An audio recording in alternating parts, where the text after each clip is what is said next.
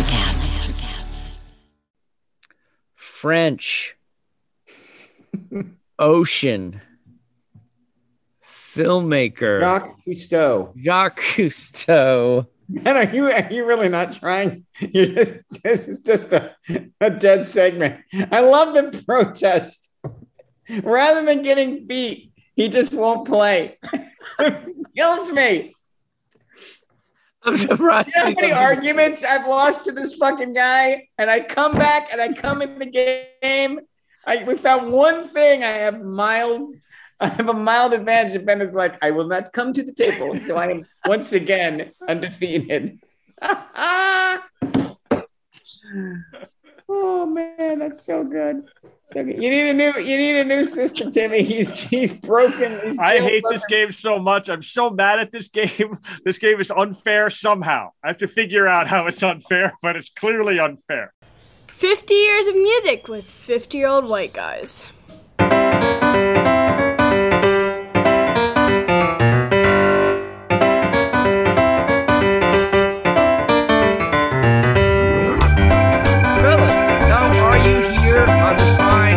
Saturday afternoon here in 1997. That was a pretty muted fellas. Sorry. I'm just muted. I'm worried about you, Timmy. I was taken aback. I thought there was going to be a longer thing before the recording began. But hey, here we are. I am not muted at all. I am hip. Unmuted. Currently unmuted. Fly is what I am. Ben Barton, you're in Knoxville. Jeff Simons, you're in Berkeley. Gentlemen, how are you today? I have a medicinal announcement that may affect future recordings, at least through a month from now. Uh-oh. What do you got? Gone dryuary. Oh, is that right? Is it Today is Dryuary? day one, no drinking. And I'm actually, assuming I make it, I'm going to stretch it to the end of February. So how about that? January 15th, for sure. January 15th it begins. January 15th it begins. February 15th I'm allowed to stop. I'm aiming for March 1st. You got that Simpsons episode? So basically, I'm going to be a lot sharper for a month and a half. And then whatever the first podcast is in March, it's going to be like, I thought. Do you remember that Simpsons where he cuts out beer for a month? You got to chalk that up for yourself. Dude, we've actually referred to this one before. It's the one where he's in the outfield watching baseball. It's sober. And he's like, I hate this game. It's such a good one. No deer for a month. Did you say beer or deer? Oh, good stuff. Well, congratulations, Ben. I hope it goes well. Indeed. 50 years of music with 50-year-old white guys. A third of us are dry. This is exciting. There goes that sponsor I had lined up. right. You just line them up March 1st and I'll just sample it and we'll go. Oh, by the way, we're on a new country as far as listens. We are now in we got up to 27 music history podcasts in China. How about Nice. Apparently, pretty they didn't big market. hear what we had to say about them and their relationship with Tibet. But that's okay. Pretty big market. That actually might have boosted us. Maybe we should add a Chinese portion to the entertainment. All right. I know so much. Geopolitical talk along. 50 years of China with 50-year-old white guys. All right. Well, my exciting news is that immediately upon the conclusion of this recording, I go to get my biannual haircut. Woohoo! Oh, very nice. Every 6 months, whether I need it or not. This is why people tune in. It does. Like it's the rhythms of our lives. I'm just sharing. All right. Here we are on the Drive-In Podcast Network, and we've got the Grammy winner for 1997 coming up. And this Grammy winner has thrown everything off for me. The ripple effects of this have been devastating in the last 24 hours as I've tried to decide my top pick for 1997. It's the Grammy winner. Time Out of Mind by Bob Dylan. Shadows are falling, and I've been here all day. It's too hot to sleep, and time is running away. Feel like my soul has turn into steel. I've still got the scars at the sound and kneel.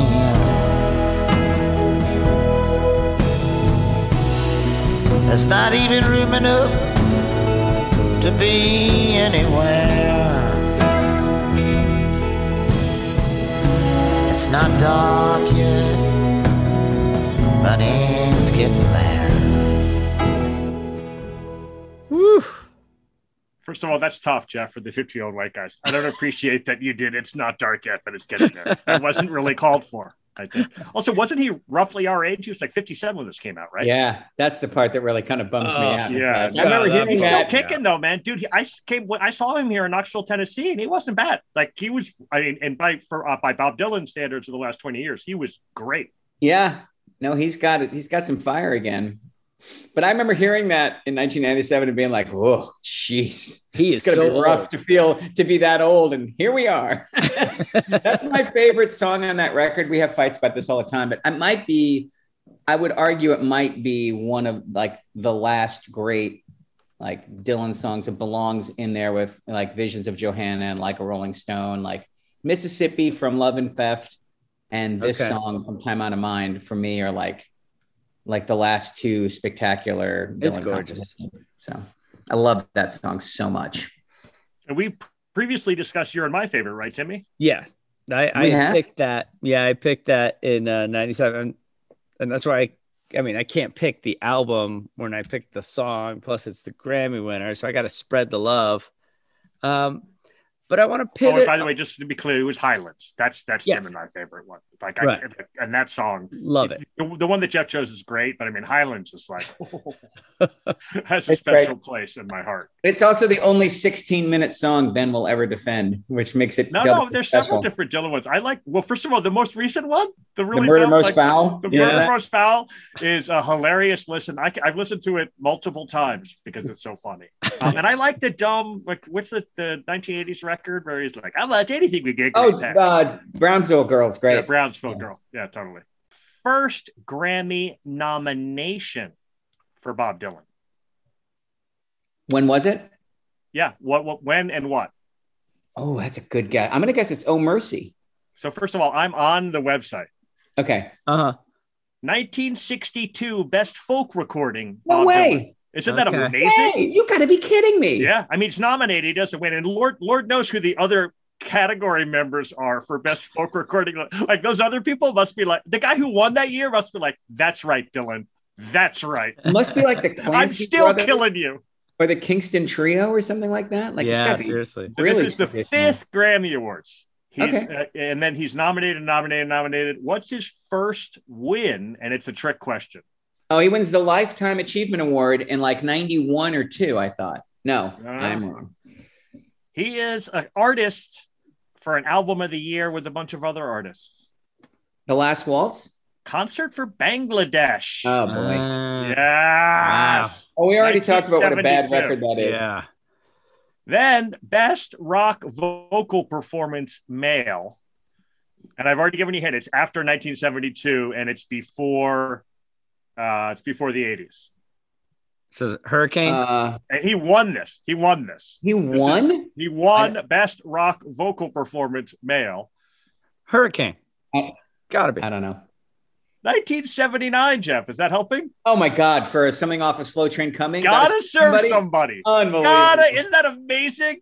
Especially because Grammy guys it's are such a the best. bad vocal. It's There's such a bad I know, vocal. and it's a bad song. It's not even like the Grain of Sand song is great. Like, it's not even the best song on that stupid record. It's amazing and awful. Then he wins Best Rock Performance by a Duo or a Group with Vocal, 1989. Yeah. Oh Mercy. Right. Traveling Wilburys. Oh, hey now. Traveling Wilburys. I gave you the group or vocal. That's awful. Lifetime Achievement Award, 1991. Do you remember that speech? It's one of the all-time great mumble like. Wow. He comes out. He's like, my daddy used to say. Well, he said so many things, That's how it starts. So great. Awesome. So here we are talking about a songwriter in his 50s. Jeff Simons, let's get personal. This is real talk with Tim Plain. Last year, you produced and recorded an album, first time in your life, solo album. These songs have been kicking around for a number of years, and you brought them all together and released River Run, which is super exciting. Ben and I were so excited to celebrate that with you and listen to it on our Spotify, making playlists so you get more cash. And all of a sudden, I see, not from a text from you or a letter or a phone call, on the Twitter, that you have a new song coming out. Jeff Simons, you have more to say. I mean, who knows if I have anything to say, but yeah, it turns out that putting out a record makes you want to make more music. So I have a couple more singles in the hopper, and I am in very, very, very, very preliminary talks with a label who potentially might want to put out an EP this summer.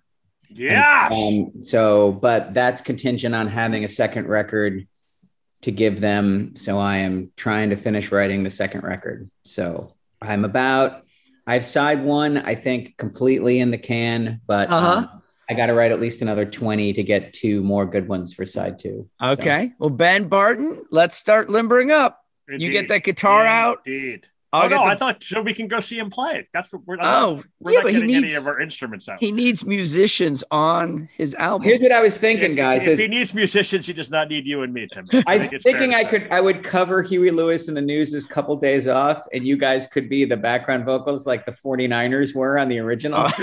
Couple days off. If you could do that, we're all I set. could do that. Do you have a sample of Caroline we can hear? Come on, just give us like 10 notes, 10 seconds.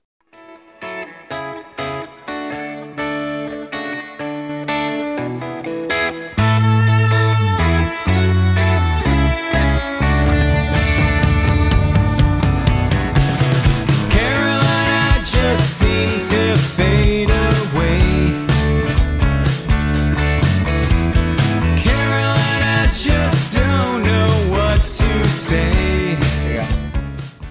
Is that the worldwide debut of Caroline? No, definitely not. Oh, come on. I've been sharing it around a lot. Oh, but, that Italian reporter? Yeah, it's not like those Italian reporters were like, Jeff, you got to send me your new stuff. That's the result of some serious pandering on my part. So Good job. Way to pander. All right. That's a good one.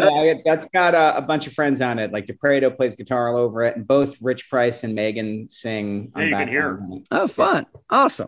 Oh, really cool. Well, we cannot wait. We also have to clean some stuff up in this podcast. Last week, we celebrated Celine Dion's winning of the Grammy. But when I asked you, Jeff Simons, I said, what is the song off this album? You had nothing. You had no idea which songs came off this album and what was a hit.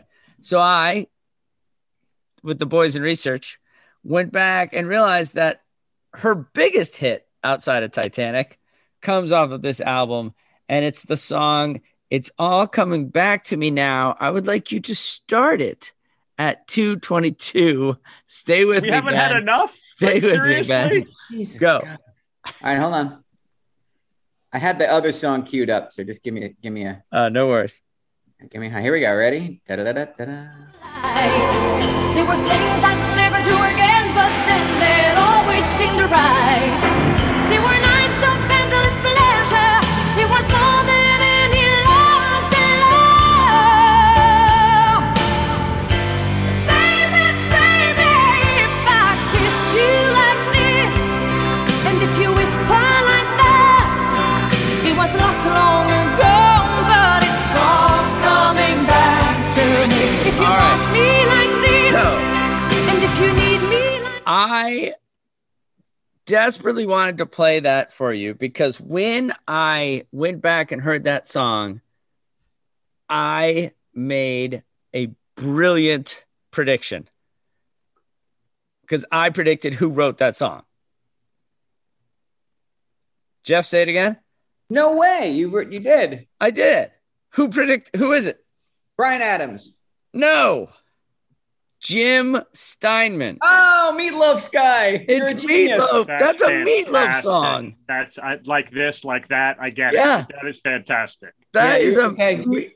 Gold star for Timbo for the Oh, yeah. podcast for sure. Nicely And done. then just real And quick. another Lamborghini for that Jim Steinman guy, for sure. I mean, I'd do anything for love, but I won't do that. Total Eclipse of the Heart. It's all coming back to me now. I Need a Hero or Holding Out for a Hero. Paradise by the Dashboard Lights. And two out of three Ain't Bad, which is my favorite Meatloaf song. And then finally, Air Supply's Making Love out of nothing at all. You know what you just described? Like, if I had to spend an entire day in like a salon barbershop in like 1998, I think that's what's playing on a loop. Just those songs. That's it. That's the in-house playlist. Good stuff. Jim Stein, I think he died. Did he just die? We can hope. We can hope, Timmy. Oh, God. Wow. Ouch. Apologies to the Steinman family. Listen, you can't play that song and get any love from me at all. Someone is having a little bit of trouble with sobriety. Yes, he just died April 19th, 2021. All right. It's 1997. Here are the things happening in your world. Bill Clinton inaugurated for a second term. I hope that goes well for him. Princess Diana dies. Yes, Mother on my Teresa birthday, dies. by the way. Dolly the sheep is produced in Scotland at this time. Jeff, did you have any ethical concerns with the cloning of Dolly? Not even in the slightest. I was really, really excited about it. I think, and I really wanted them to start immediately cloning any and all things. Jim Steinman. Like, for example, can you imagine two of those guys working together on like pianos facing each other? I mean, they would have Beethoven's 10th Symphony. So in 2003, they found a growth on Dolly's liver, and she was euthanized. Ben Barton, do you have any moral qualms with euthanasia? Not for Dolly at all. And actually, I'm like a nice rack of lamb. Like that must have been delicious. All right. And my final ethical question, Jeff Simons, Dolly now stands in the National Museum of Scotland, where she has been preserved and stuffed. Wait, she's stuffed in the National Museum? So do you have any ethical concerns with that? Yes. They taxidermied her and people can walk by it. That is ridiculous. Well, she's not real. She was a clone. So what is the National Museum of Scotland, the one where they got the jewels? Because I've been to that museum and I don't remember seeing a dead sheep. I would definitely remember that. No, I believe the jewels are in the Edinburgh Castle. That's not the National, like that seemed like the A+ museum. Yeah, there's another one, I guess, where they have animals stuffed all over the place. Like, wait, they got multiple animals? Because Dolly better be the first one. Like, 11th century muskox better be like way down at the end of the aisle from Dolly. I don't think Braveheart's horse. That's what I think it should just be a Dolly museum, and it should be called Hello Dolly. And then Dolly's in the middle, and you can buy T-shirts. All right. Talking about number one, let's go to the number one selling album of 1997. Jeff, are you confused? Because this album actually came out in 96, but they have a similarly named album that comes out in 97. It's the number one album. Spice by the Spice Girls. Yo, I'll tell you what I want, what I really, really want. So tell me what you want, what you really, really want. I'll tell you what I want, what I really, really want. So tell me what you want, what you really, really want. I wanna really, really, really wanna zig a zig. If you want my future, forget like my past. If you wanna get with me, better make it fast. Now don't go wasting my precious time. Get your act together, we could be just fine. I'll tell you what I want, but I really, really want. Wow. I mean, that'll get the blood pumping. Confusion whatsoever. I've got one note for them, which is more rapping. Like Yeah. every time they sing, I'm sad. I need more of the rapping. I mean, they were good at it, right? Although Oh, it was for just Scary Spice, the black woman, who did most of the rapping. Or did Jerry? What was her name? The redhead. Was that Her name is sporty? Jerry Hollowell. Let's not pretend that we don't know her name. Come on. Stop it. Oh. Okay. I'm just Apparently, joking. Jeff, you had a favorite Spice Girl. I Apparently, did not have a favorite Spice It Girl. sounds Actually, like you did. they never bothered me at all. I also paid absolutely no attention to them whatsoever. But like, Yeah, I because was- yeah. I lived on planet Earth, I knew that song like the back of my hand. But good on them. I have zero issues. I thought that song was really fun. And Yeah, I I had put no, them. and I had They're no not idea who they Selena were. level at all. They're mid-level. That's fine. Yeah. I mean, I don't like. It didn't rise to the level. There are acts in this genre where it rises to the level. Where I'm like, wow, I actually like that, and that's not this. That did not happen. But it's not horrible. Yeah. Yeah. All right. I mean, we had Waterfalls just the other day. That's a Yeah. perfect example of something in this genre that has risen to rose up to the level where I was like, wow, I love that. It made the children's playlist. The Indeed. girls, right?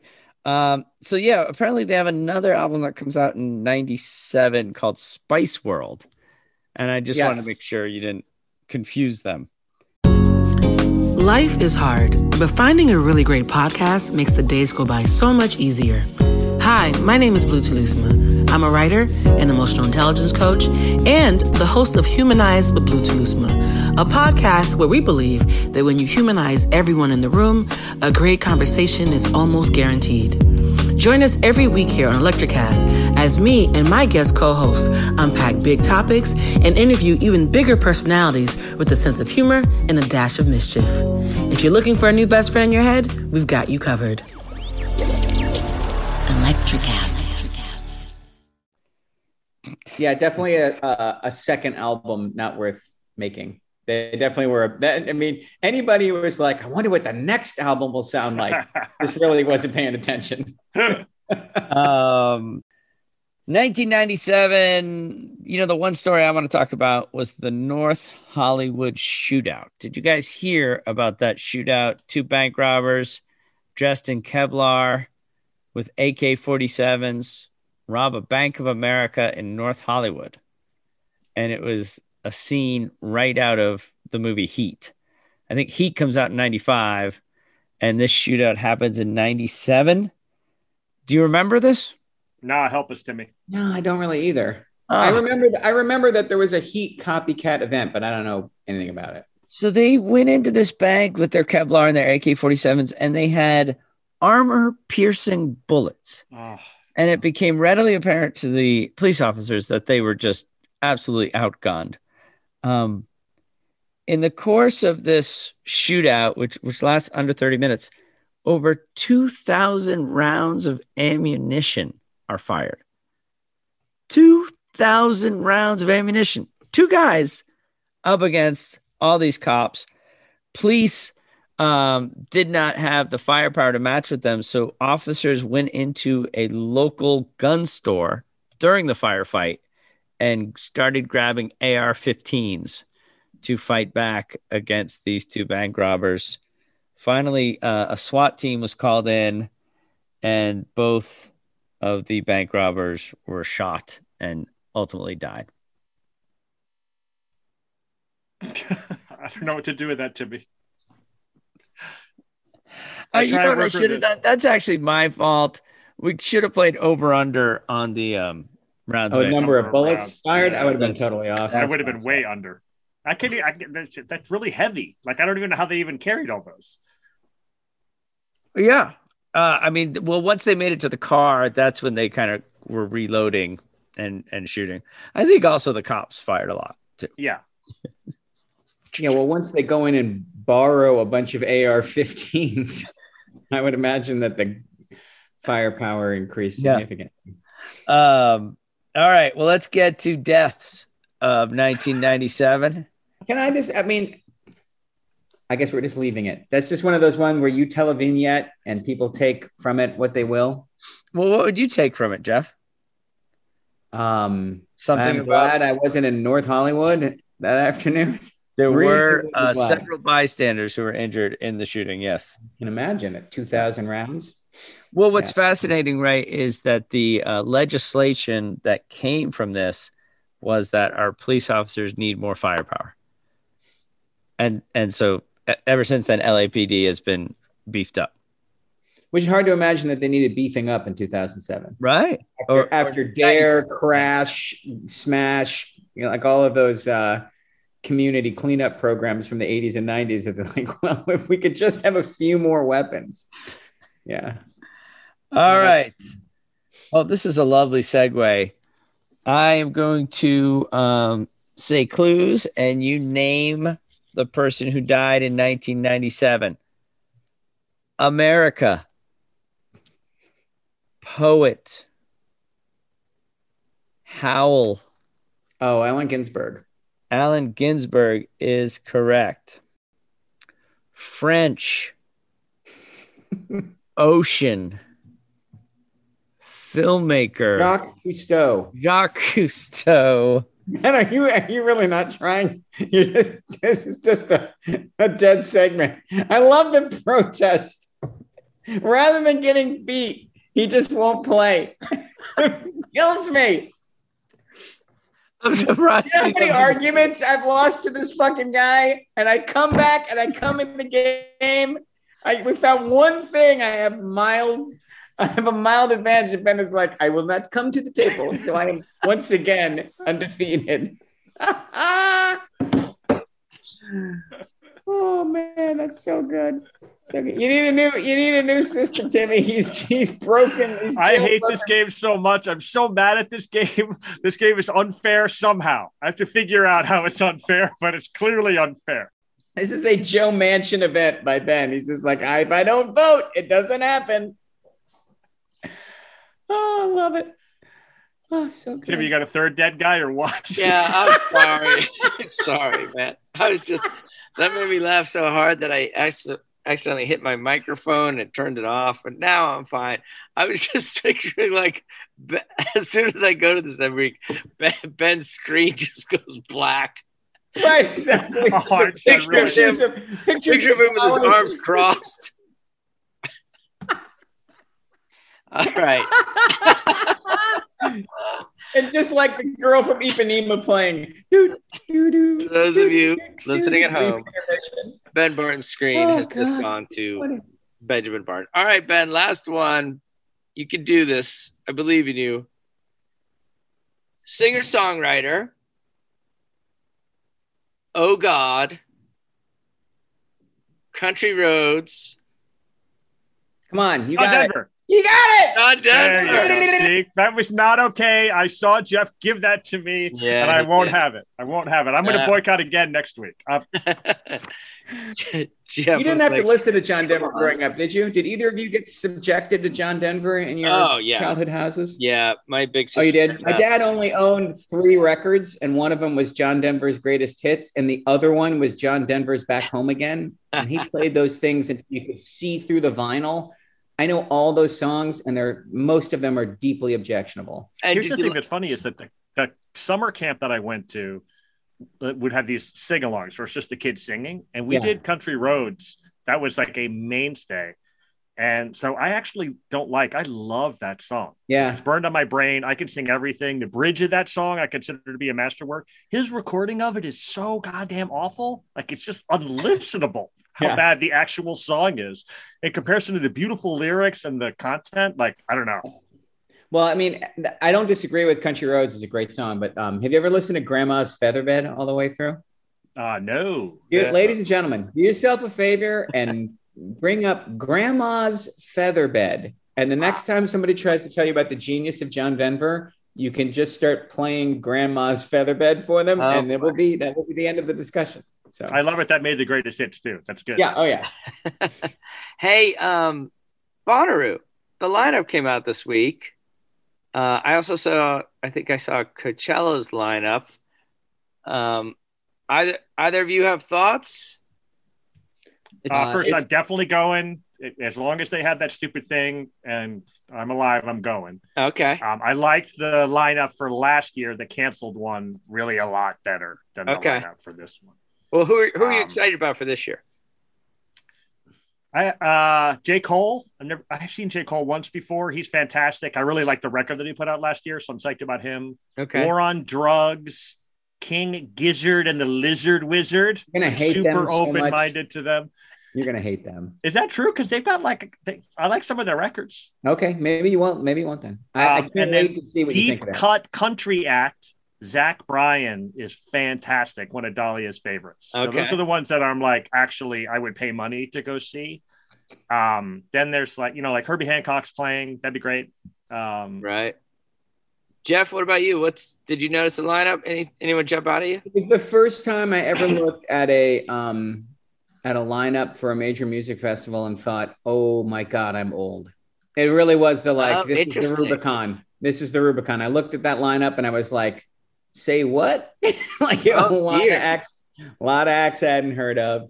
That guy, Briston Maroney, I would go see. He's a singer-songwriter and he's still learning how to write songs, but apparently the live act is just amazing. So I'm psyched. I'd be psyched to see that. I agree with Ben. I haven't seen the War on Drugs yet. And it's my kind of floaty live. Things are just going and going. So I would dig that, I think. And then it would definitely be a what's this all about weekend for me. I also forgot Ludacris is coming, and Ludacris is fantastic. I've got hoes in different area codes. He's great. Claude is someone not to sleep on either. She's a singer-songwriter who's made a bunch of little independent one and done singles. And I don't know how I think Bandcamp recommended her to me, and she's playing she'll probably play at 1 PM on the smallest stage, but she's good. I would go check her out too. Very nice. Well, cool. Sorry, I won't be able to go with you, Ben. I am going to Utah at that time. Very nice. I know. I'm very excited. But I'm bummed that I'll miss Bonnaroo yet again. Where are you going? Why are you going to Utah? Well, there are some national parks there, Jeff. Oh, okay. And the Plain family is going on a national park adventure. We've rented some sort of truck with tents, and we're just going to live off the fat of the land. That is amazing. And are you going to make it? Are you going to make it out here, or is Utah your furthest west? We're just we're going to do Utah, Grand Canyon, that kind of thing. I did that with the girls, and it was fantastic. I can't recommend it highly enough. Yeah, you're right. Yosemite's not a big draw at all. You shouldn't. Come out. Remember, I just visited you. That was great. I know. I want to see the family. Yeah. Martha, we'll figure it out. Martha still talks about that visit and being on the subway with you and coming up into the Pride Parade and just marveling at all the people there in San Francisco and the celebration. Really a big, big moment in my child's life. Well, let's go to our 3 albums.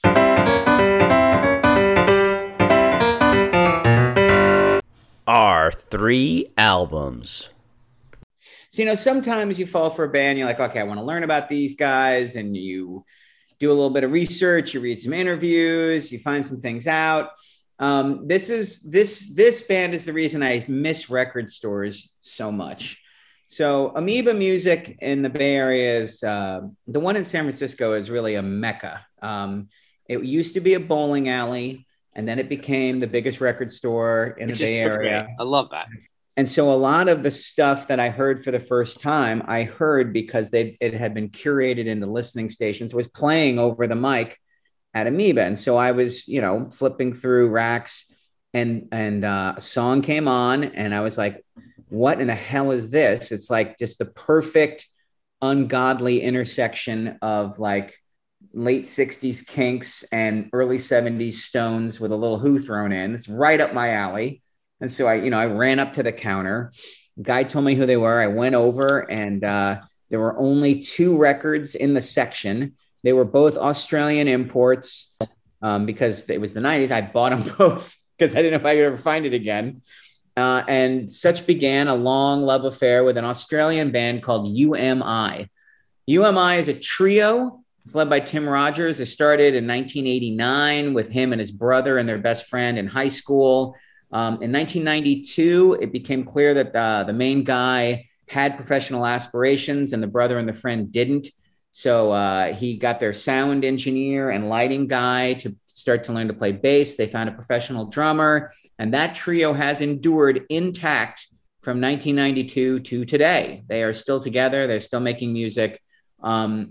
In Australia, they were a really big deal. The record of this record, which is called Hourly Daily, frequently comes in the top 10 greatest Australian records ever made. They're spoken of in the same breath as AC/DC and Midnight Oil, In Excess, like UMI, local in terms of Australia, is on that level of fame and reverence. Courtney Barnett, who I love, this is her all-time favorite band. She frequently encores with a UMI song called Heavy Heart. And they just never, ever got any traction in the United States. Like, they just never got over there. The tours of the US were always tiny places. I caught them once in San Francisco. I can't remember if it was the Fillmore or the Great American. It's a great show. It's just like, 400 miles in a cloud of dust rock and roll. They're just not, they're just not slick enough or in their moment enough to blow up. Like, in a world where Semi-Charmed Life is the record is the rock music on the radio, this is a little too raw. It's a little too throwback. And I also think lyrically, this is a record about Australia, right? Just as the Kinks never really blew up in America because the records are so English. They're about village greens and going to the market. This is a record about growing up in Australia. And if you're not curious, there are songs here that, like uses Australian slang, and they're not the kind of like crossover international sing-alongs that they would need to be to break in America. So UMI has been one of those bands that is a little secret for me. Anybody who asks, I turn them on. And of course, now on Spotify, all these records that were hard to find and only in the Amoeba import section are just all lined up in chronological order. And because they've been making records since 93, now there's like 12 of them. So you don't know where to start. There is a great best of. There's a record called The Cream and the Crock, which is a pretty funny name for our greatest hits. Which is a great place to start. But I would start with this record. It's called Hourly Daily. I'll just play my favorite song, which is called Trike. This is just, this really does have like the songwriting craft of like the Kinks and the kind of swampy, like R&B rhythm section of the Stones with enough like silly trio, unnecessary drum fill mayhem of the Who to be at their best like a wonderful smashing together of all those bands. And it also has a very Paul Westerbergy Replacements singer-songwriter plaintive lead vocal thing. So this is a great lost band. If I've mentioned a band that you like, you owe it to yourself to give UMI a little bit of your attention. And here is Trike. Hourly Daily by UMI.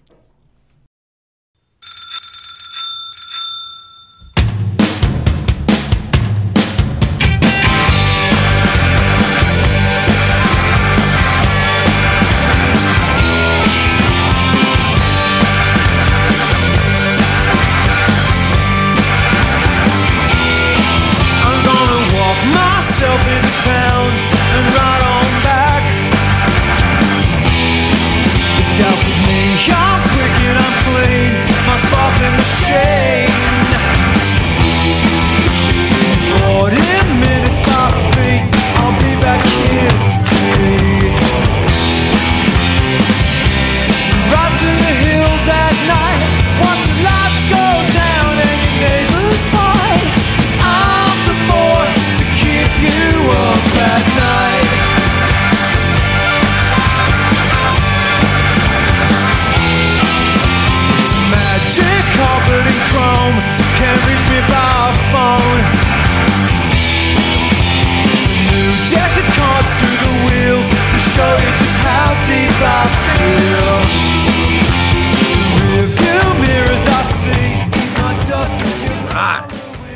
That's just 3 people? That's a trio?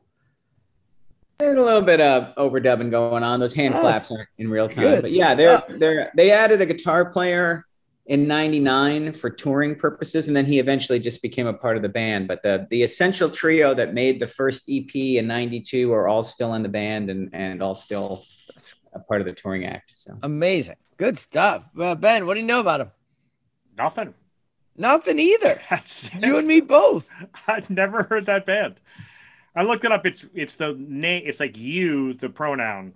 Yeah. M-A-M-I, not you, not letter U-M-I. If you're looking for him, that's So then I'll go check it out for sure. Instead of you and I, it's U-M-I. Yeah.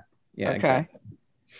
Yeah, this record, Hourly Daily, and the next one, which is called Number 4 Record, because it's their 4th record. Those are great all the way through.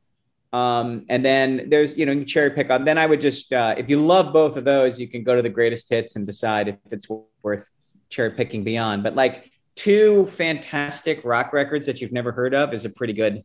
That's pretty great. Yeah. Yeah. So I love these guys. This is, it's not just me desperately trying to find bands we haven't talked about yet. Like this was in my top 3 or 4 from the year anyway. So, all right. Love these guys. Love them. Okay. We will check it out. Ben, what do you got? India Kincannon's Spotify Wrapped list for 2021. Oh my God, I love it already. Name her most played artist. Olivia Rodrigo. Duh. Not a bad guess. Jeff? I got no idea, man. The Notorious B.I.G. Really? It turns out to have been India's, and she listens to Spotify. That is her actual platform. That's her current favorite artist. She listens to him on loop. She'll just put in B.I.G. into Spotify, and then they play some Biggie songs along with other songs that sound like Biggie, and she's just absolutely thrilled with it. Okay. Yeah, I'm glad I didn't guess, because she would have taken a long time for you to get there, for sure. So Chris Wallace is born 1992 in Brooklyn. He grows up in Clinton Hill, really close to Bed-Stuy. He lives 1.2 miles from where I grew up in Brooklyn. A short, brisk walk. Clinton Hill is now a really pretty nice neighborhood, but it's a super rough neighborhood. I was going to say, especially for you, a nice brisk walk while you're walking real fast to get back to your neighborhood. No, there's I think like basically 4 blocks from where I grew up, where my house was Grand Army Plaza, and that had the library on it, the public library on it, and that also had the further next to it is the Brooklyn Botanical Garden and also the Brooklyn Museum. I mean, I wore that library out. Like from the time I was in middle school, I was a regular at that library. But from the library, you could look across Flatbush into that neighborhood and be like, well, I'm not headed there. I'm going to turn around for the library and head home as quickly as possible. So he goes to Westinghouse High School in Brooklyn with 2 other rappers. Jay-Z and Busta Rhymes are at the high school at the same time that Biggie Smalls there. Isn't that insane? Wow. That's insane. Incredible. And you go to the Westinghouse Wikipedia link, and they've got the list of the famous alums, and it's like those 3 guys and like a couple of baseball catchers. Like that's it. It's amazing. All 3 of them there at the same time. Needless to say, he doesn't graduate. His mom, he's a son of Jamaican immigrants. His dad leaves when he's 2. His mom's working 2 jobs, 3 jobs. She's working all night. He claims to have started drug dealing at 12. And actually, when you reread the stuff about him, it's like there's a lot of these guys who claim to have done things. I'm like, it seems kind of likely. Like there's the guys who talk about the life, and then there's the guys who unfortunately really live the life. And this is I will back you up in that. Like I've been visiting San Quentin quite a bit, or at least pre-pandemic. I went 9 or 10 times with the Marin Shakespeare Project and did some work with some of the guys in there. And once they started telling us their stories, like almost every one of them who was in there for drugs, like they were in it in single digits. Like this guy was telling me like he'd been in it for 3 or 4 years, and then he bought a car, and then he knocked somebody up, and that was complicated. And then he turned 13. Like it really is like they get going at a shockingly early age. So I don't doubt that that's true. He's like self-recording himself and trying to make it as a rapper at the same time he's working as a drug dealer and a runner and a mule. And he's like basically gets on probation, gets arrested another guy, another time, spends some time in jail.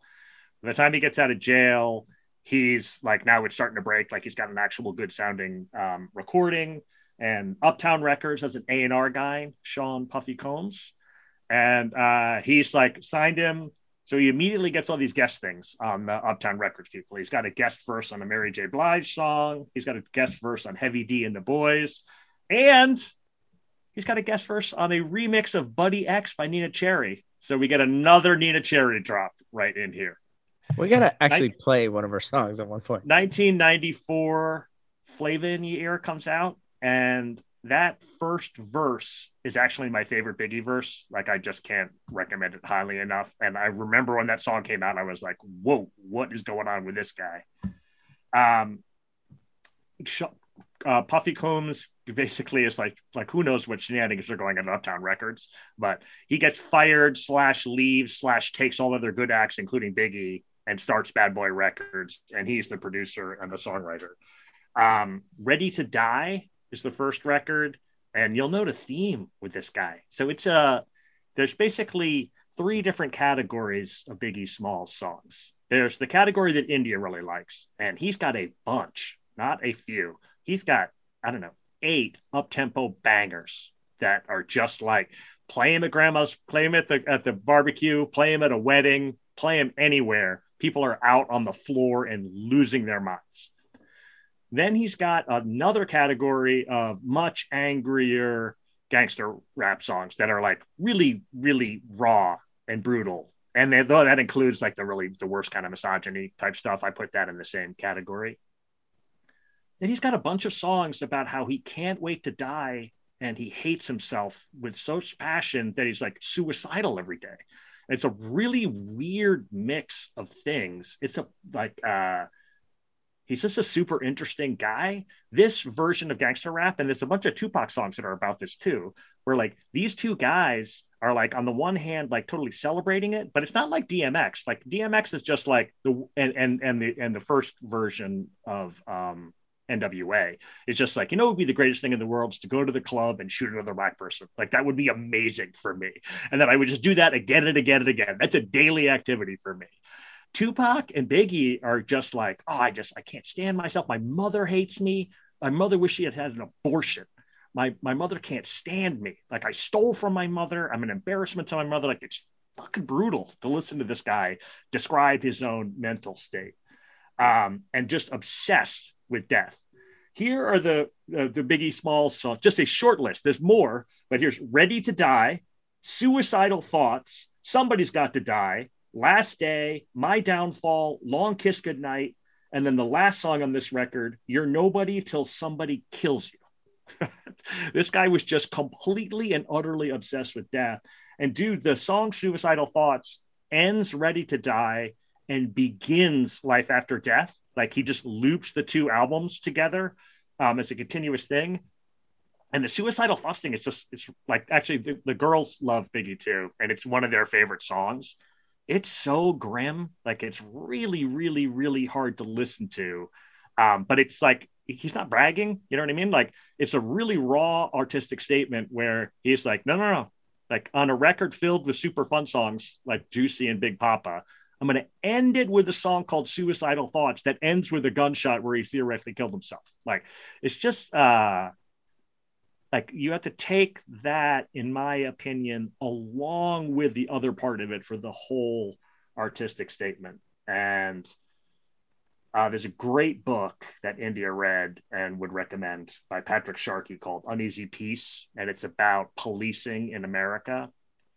And there's a whole section of it about the bad news about policing, but the if you wanted to say good news, there's another whole section about how traumatic it is to grow up around violence and how like just crippling it is. Like it just ruins you. And like every measurable is worse for you if you grow up in a violent neighborhood. Like you just do worse in school. You're more likely to get arrested. You die earlier Like your mental health is terrible. Your physical health is terrible. It's amazing. Like living in a violent neighborhood is like the most carcinogenic, worst possible thing you can do to anybody.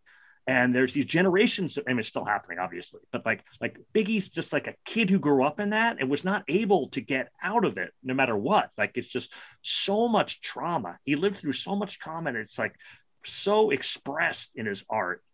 And this is part, Nina had asked us in an email to do some defense of it's misogynistic, or it's super violent, and I would just say, like, it's really hard to judge these guys, and this guy in particular, who's such a tortured artist. You know what I mean? Like, the things that he lived through, he's expressing that in his art, and you kind of have to take it as a whole package, in my opinion. Most famous, probably even beyond the music, for the Tupac Biggie battle. And it's a really sad story. Like, they were legit friends. Like, in 1994 and 1995, every time Biggie went out to LA, he stayed with Tupac. Tupac stayed with him in New York. They recorded a couple of songs together. Like, they're legit friends. Tupac's is basically a year ahead of Biggie on everything. Like, his first album comes out before Biggie's. He's a bigger hit. He's already established. His double album comes out in 1996, right before he dies. This double album, Life After Death, comes out in 1997, right after Biggie dies. Like, they're just on these parallel tracks. In 94, Tupac is recording just to give you the short version of it. He's recording in New York at Quad Studios, and he gets robbed and shot and pistol whipped, and all his jewelry gets stolen. He has to spend a bunch of time in the hospital. He's convinced that it was set up by the Uptown Records guy and by Biggie, and that's the beginning of the beef. And by convinced, I mean, it's not unimaginable. Like, these guys were, like, both Tupac and Biggie, like, actually hung out with really, really, really scary gang members and hardcore criminals. And it's not beyond imagination that Biggie was like, he's got a lot of jewelry and is going to be in the studio as Tupac, and that they came and robbed him. Anyhow, that's the beginning of the beef, and it gets really out of hand, super out of hand. Jeff, I'm going to ask you to play just the first, stop at like 27 or 28 seconds of Hit 'Em Up, so you can hear what Tupac was saying about Biggie. And by the way, Hit 'Em Up comes out June 1996, and Biggie's shot and murdered September 96. That's why I fucked your bitch, you fat motherfucker. West Side, bad boy killers. You know who the realest is, niggas. We bring it to First off, fuck your bitch in the clique you claim. West Side, when we ride, come equipped with game. You claim to be a player, but I fucked your wife. We bust on bad boys, niggas fuck for life. Plus Puffy tryna see me weak, hearts I rip. Biggie Smalls and Junior Mafia, some mark ass bitches. We keep. Yeah. So he actually did sleep with Faith Evans, Biggie's wife. That's an actual thing that happened. And the first thing he says is, "I fucked your wife, you fat fuck." That's the beginning of the song. Like, that's what I mean by got out of hand. Like, and then it goes on. Oh, and so first of all, I'll just say, like, I love rap, and I even like these beef rap songs. That's the best. It's the greatest. If you're into that genre at all, that one's the best. And it goes on like that, and it's just like, I'm gonna murder you, I'm gonna kill you. Like, they're not kidding around at all. And then of course, they're not killing around, because it's 3 months later, and Tupac gets shot in fucking Vegas, theoretically with a gun that Biggie bought. Like, that's the allegation, is that Biggie was involved enough where the gun that shot Tupac is his. They just turn it around into 97. This album, Life After Death, he's recording it for 2-3 years. He gets in a car accident. He gets shot. He's been arrested multiple times. He's really, really, really struggling to get this album out. The album is named Life After Death and features a picture of him next to a hearse, all of it planned before he dies. Wow. Isn't that just like so demented and weird? Yeah, and how like obsessed this guy was with death?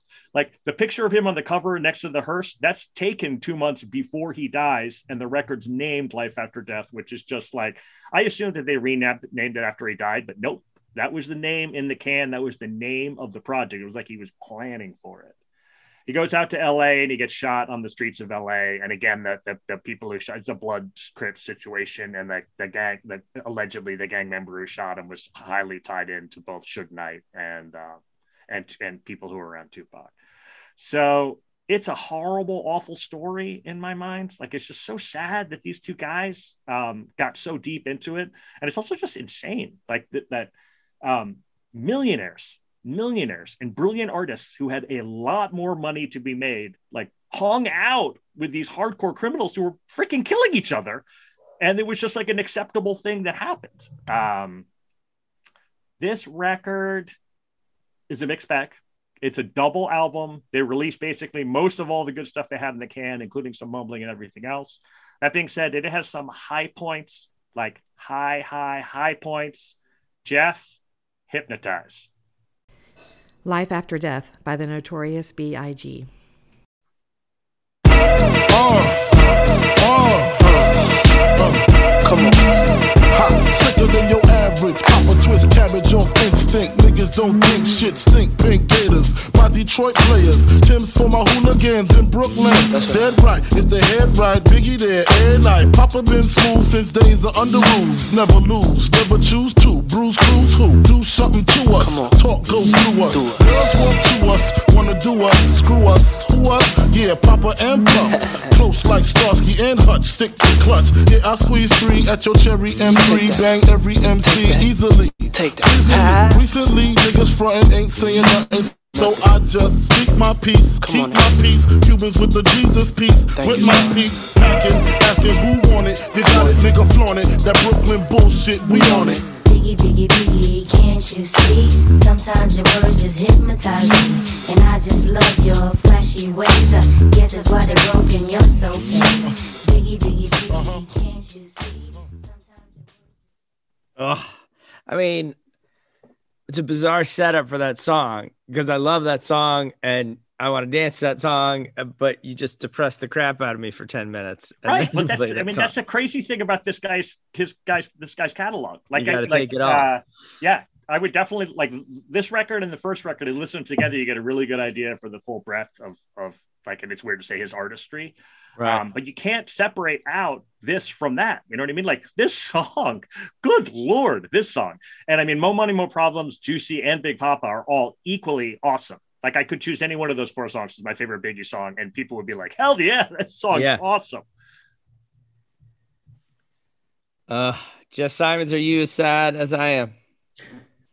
So I have a bunch to say. The first thing is one of my favorite things to imagine is a family that really likes Hamilton trying to find the 10 dual commandments. Oh yeah, on 10 crack commandments instead, and then going trying to fix the Spotify.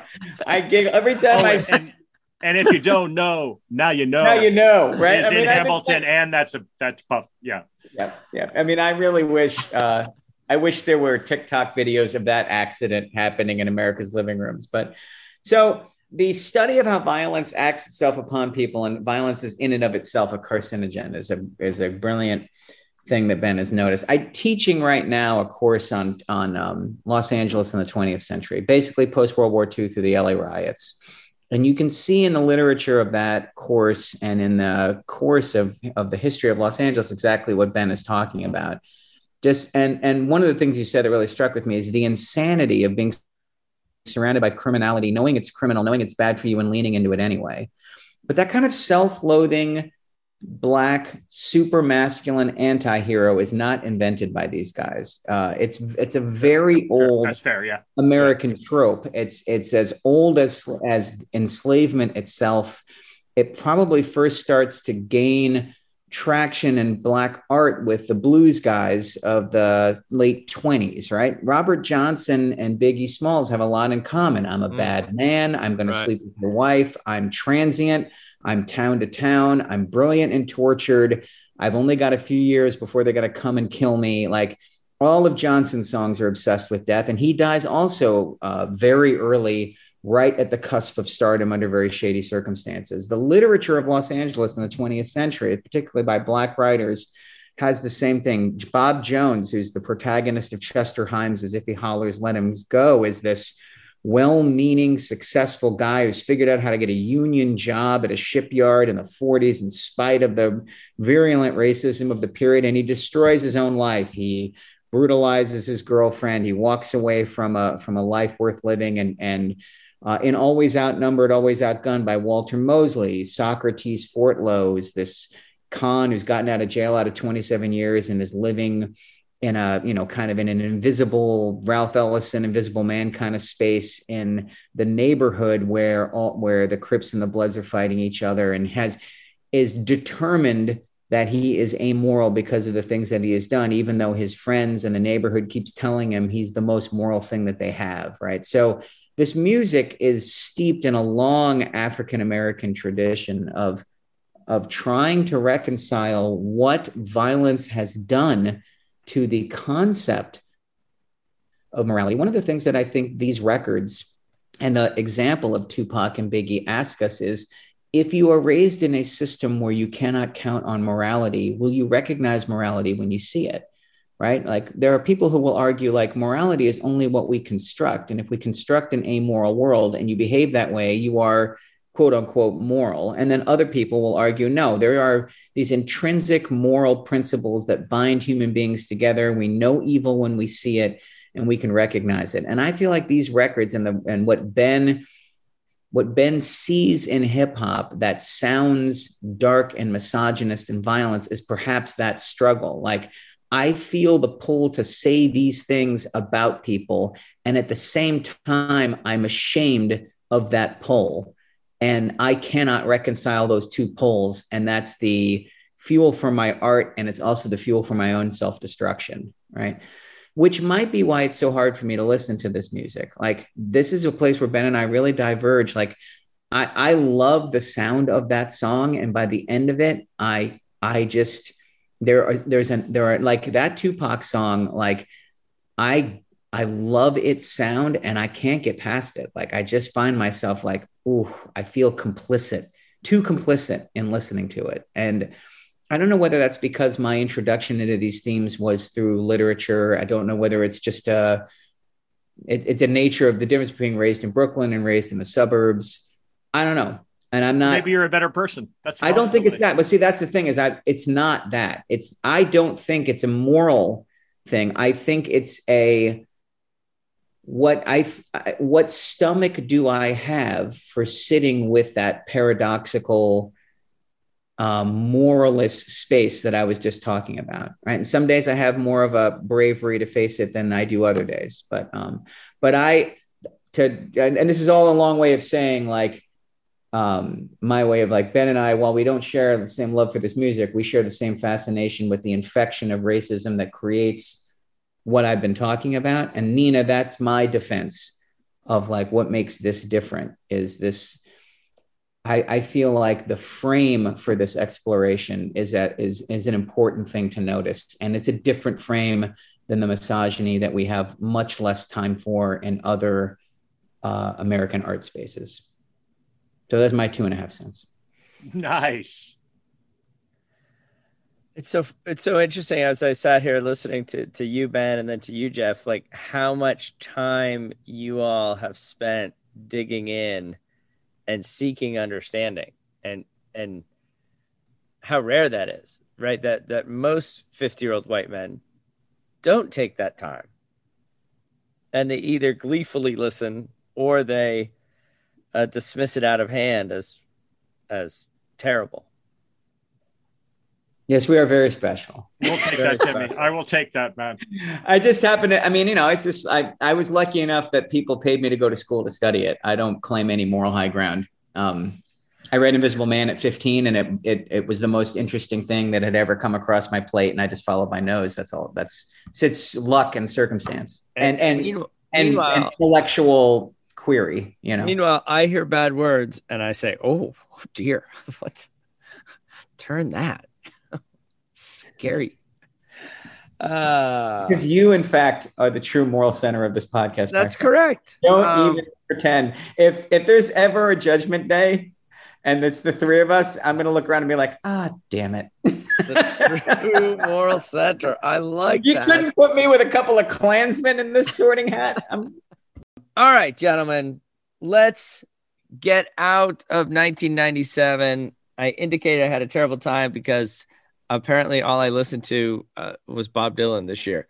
Well, perhaps because the songs were so long. I didn't have Gentle time readers, for it. Tim emailed me last night, like help. And I sent him 14 different options. And he literally wrote back, no, and no. Dude, So then just go back. I have no idea. No, I have my list here, and my son asked me last night, and he's like, "Well, what do you got?" And I looked, and I'm like, "Oh crap, I left it blank." But I've been digging in ever since then. This is not a band I knew back in the 90s. As a matter of fact, this is a band that Wilco brought to me. We're gonna have Sleater-Kinney. Nice, Timmy. Whoa. Out. By the way, I've got the most mainstream pick. You're bringing it to me. I like it. That's great, dude. Good choice. It's my favorite Sleater-Kinney record. Although I really like the Woods too. That record's underrated. That Woods record is really, really good. They're amazing. So let's go. Hit it. You want the title track, do you? Yeah, Dig Me Out. Yeah. Dig Me Out by Sleater-Kinney.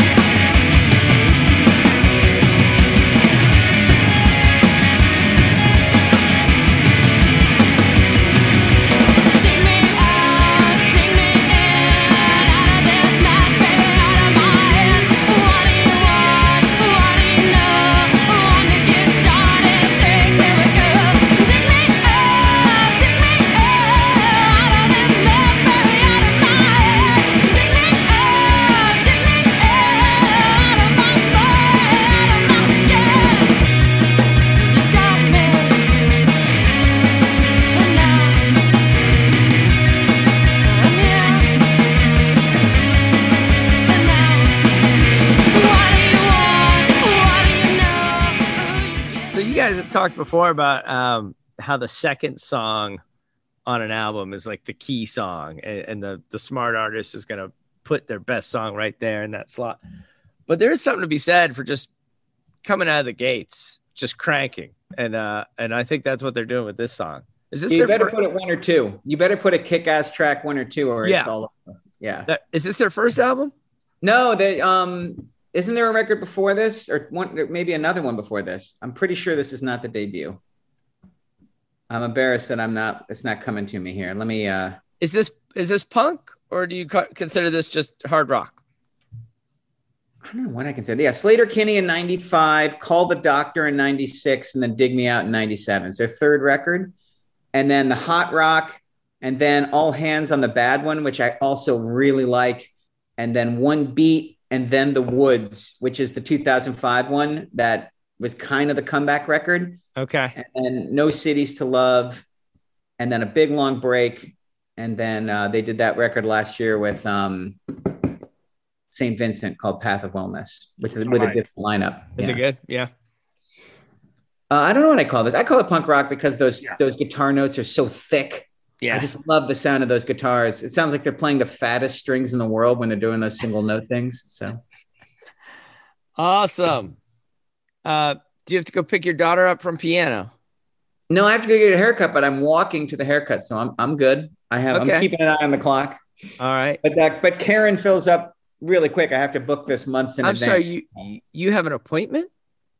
Oh, this is my gal. Karen cuts my hair twice a year. You don't just go to a barbershop or something? No, this is my gal. She and I are close, man. I've been going to her for 3 or 4 years, and there's some massaging of the head and some treatments. And I wonder what percentage of our regular audience makes appointments to cut their hair. And please tell me, Ben, that you make a hair appointment.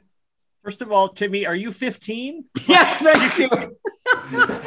I used to be in the no appointment for my haircut situation. And you get an appointment too? What? Yes. First of all, I get an appointment and I spend $35 American, Tim.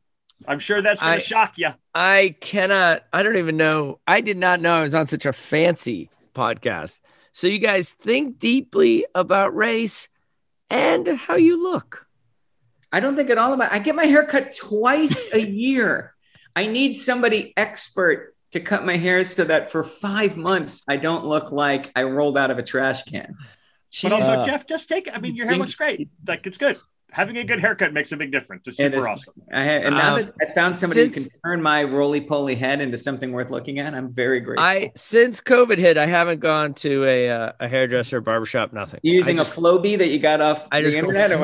Boom, and that's it. And look at me. You have that natural, rugged, good look. You don't need. I need the stylist to pull it all together. Sure. All right, fellas. Let's say a quick prayer for the Patriots tonight. No. We are not doing that. And stop. They need a break. Those Patriots, they really do. When will they finally get their chance? So I will say, my best friend from high school, Quinn, lives out here now. Okay. San Leandro. So we see each other like once a month, and he is a lifelong Bills fan, Tim. Oh, poor Born guy. in Buffalo. Oh, gosh. He goes back to a game once a year. Last year was the happiest I've ever seen him. Oh, sure. So out here, it's the Bills game, not the Patriots game. It's going to be so sad for him when Brady comes back to the Patriots next year. He's going to be like, no. What fantasy world are you living in? You're really. All right, I got to go. Hey, enjoy the game. I love you guys. All right, well done.